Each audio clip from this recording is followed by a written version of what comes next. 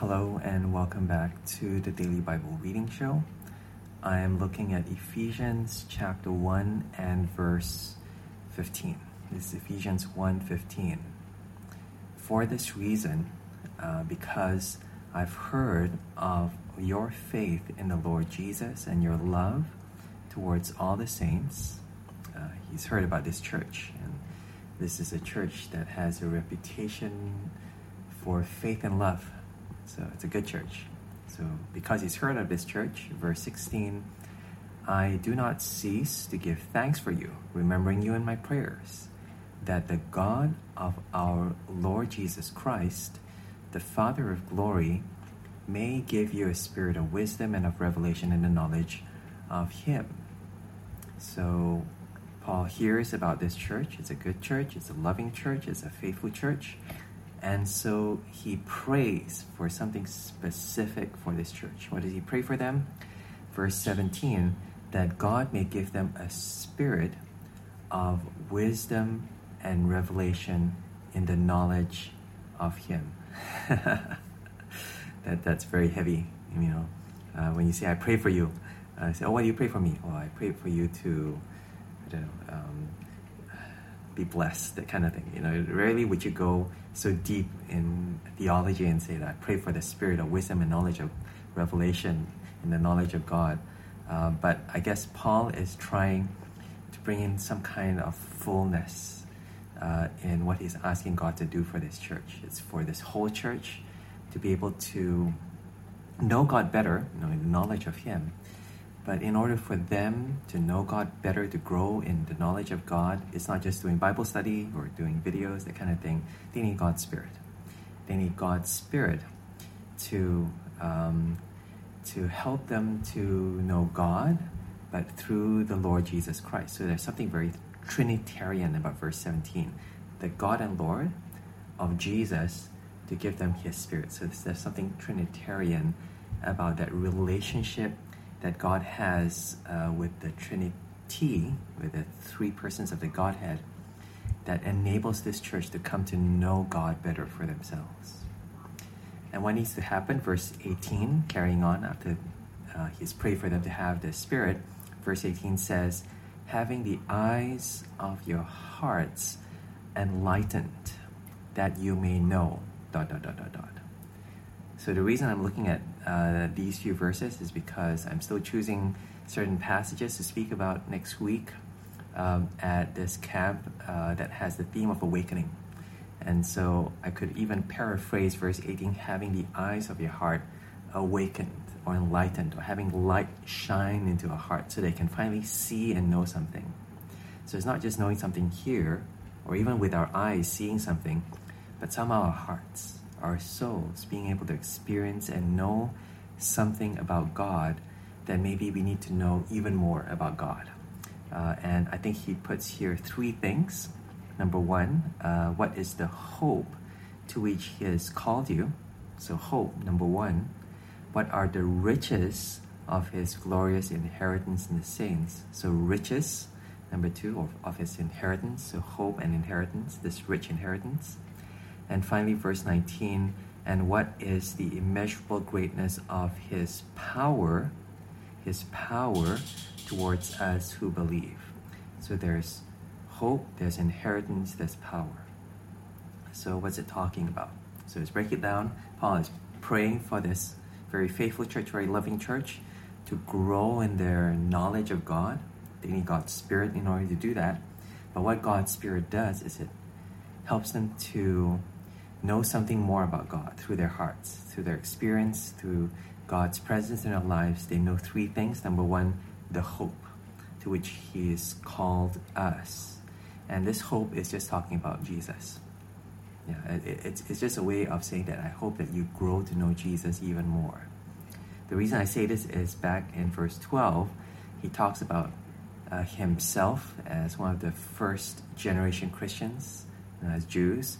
We were the first to hope in Christ. So all that hope in God was fulfilled when they came to know Jesus. And so they put all that hope in Jesus. And here he's talking about Jesus being the revelation of God, Jesus dying on the cross to bring us closer to God. So it means knowing Jesus more in order to have this firmer knowledge, this firmer hope in God. So just knowing Jesus more, that's the essence of this hope. Secondly, what are the riches of his glorious inheritance in the saints? So it's talking about this inheritance, but it's talking about God's inheritance, his inheritance in the saints. And this word inheritance, or even the word riches, previously talked about in the whole of chapter 1 of Ephesians, talked about God's generosity. If there was a currency for God's generosity, it would be his grace, it would be his love. So he's really rich in his love and his salvation love that he pours upon us. But here turns it the other way around. We have this inheritance in God, that is God's grace, but God has this inheritance that is seen in us. And let me read this again. The riches of his glorious inheritance in the saints. So God's currency for his love towards us is measured in terms of people who've been redeemed in Christ. So it's talking about how much God loves us. Okay, put it simply, God wants you to know how much he loves you. And it's kind of striking that Paul needs to pray this for Christians, saying, hey, I think you need to know more about Jesus, and I think you need to know that God loves you. It's interesting, isn't it, that these are so essentially basic things, and yet Paul says you need to know more and more and more of this. So there's hope, there's this inheritance, which is talking about God's love. And finally, verse 19, the immeasurable greatness of his power. So what's this power that he's talking about? And he continues on, according to the working of his great might, of his great strength, that he worked in Christ. Verse 20, when he raised him from the dead and seated him at his right hand in the heavenly places, far above all rule and authority and power and dominion, and above, it's very long, every name that is named not only in this age, but also in the one to come. So he says, okay, I want to describe to you this power that's working in you. And so God gives you this power, this superpower, this power. What are you supposed to do? And he compares this power. He says this power is like, and it's like the strength that God exerted. So imagine God has biceps. God does weights, and then so he lifted, and he does weights, but except the weight that he lifts up is Jesus from death. So it says here, it's like the might that he worked in Christ when he raised him from the dead, and he seated him at his right hand. And now Jesus is raised from death to life, and he's positioned at his right hand, far above all rule, power, authority, dominion, above everything else. He's the most powerful thing. And so the most powerful thing God has done is given his power over to Jesus. The most powerful thing God has done is raise Jesus from the dead. The most powerful thing God has done is shown in Jesus Christ now having this power over everything in all of creation. So that's amazing, amazing power. Jesus is the picture of God's ultimate power. And he says, that's the power working in you. That's the power in us. That's equivalent to the power that God needed to exert it in Christ when he raised him from the dead. He's saying that this is power that you have today. And it's power just to be a Christian. It's not just power to do amazing things, but power just to continue on believing in Jesus.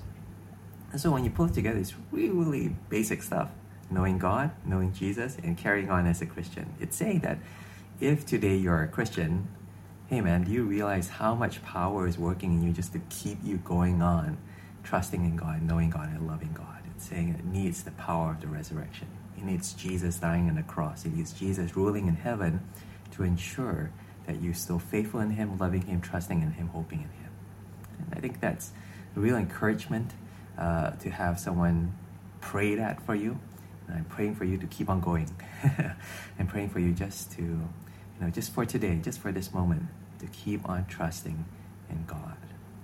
And that's the prayer, for us to know that we are still Christians, to know God and to know that it is worthwhile trusting in God, in Christ, by the power of his Spirit.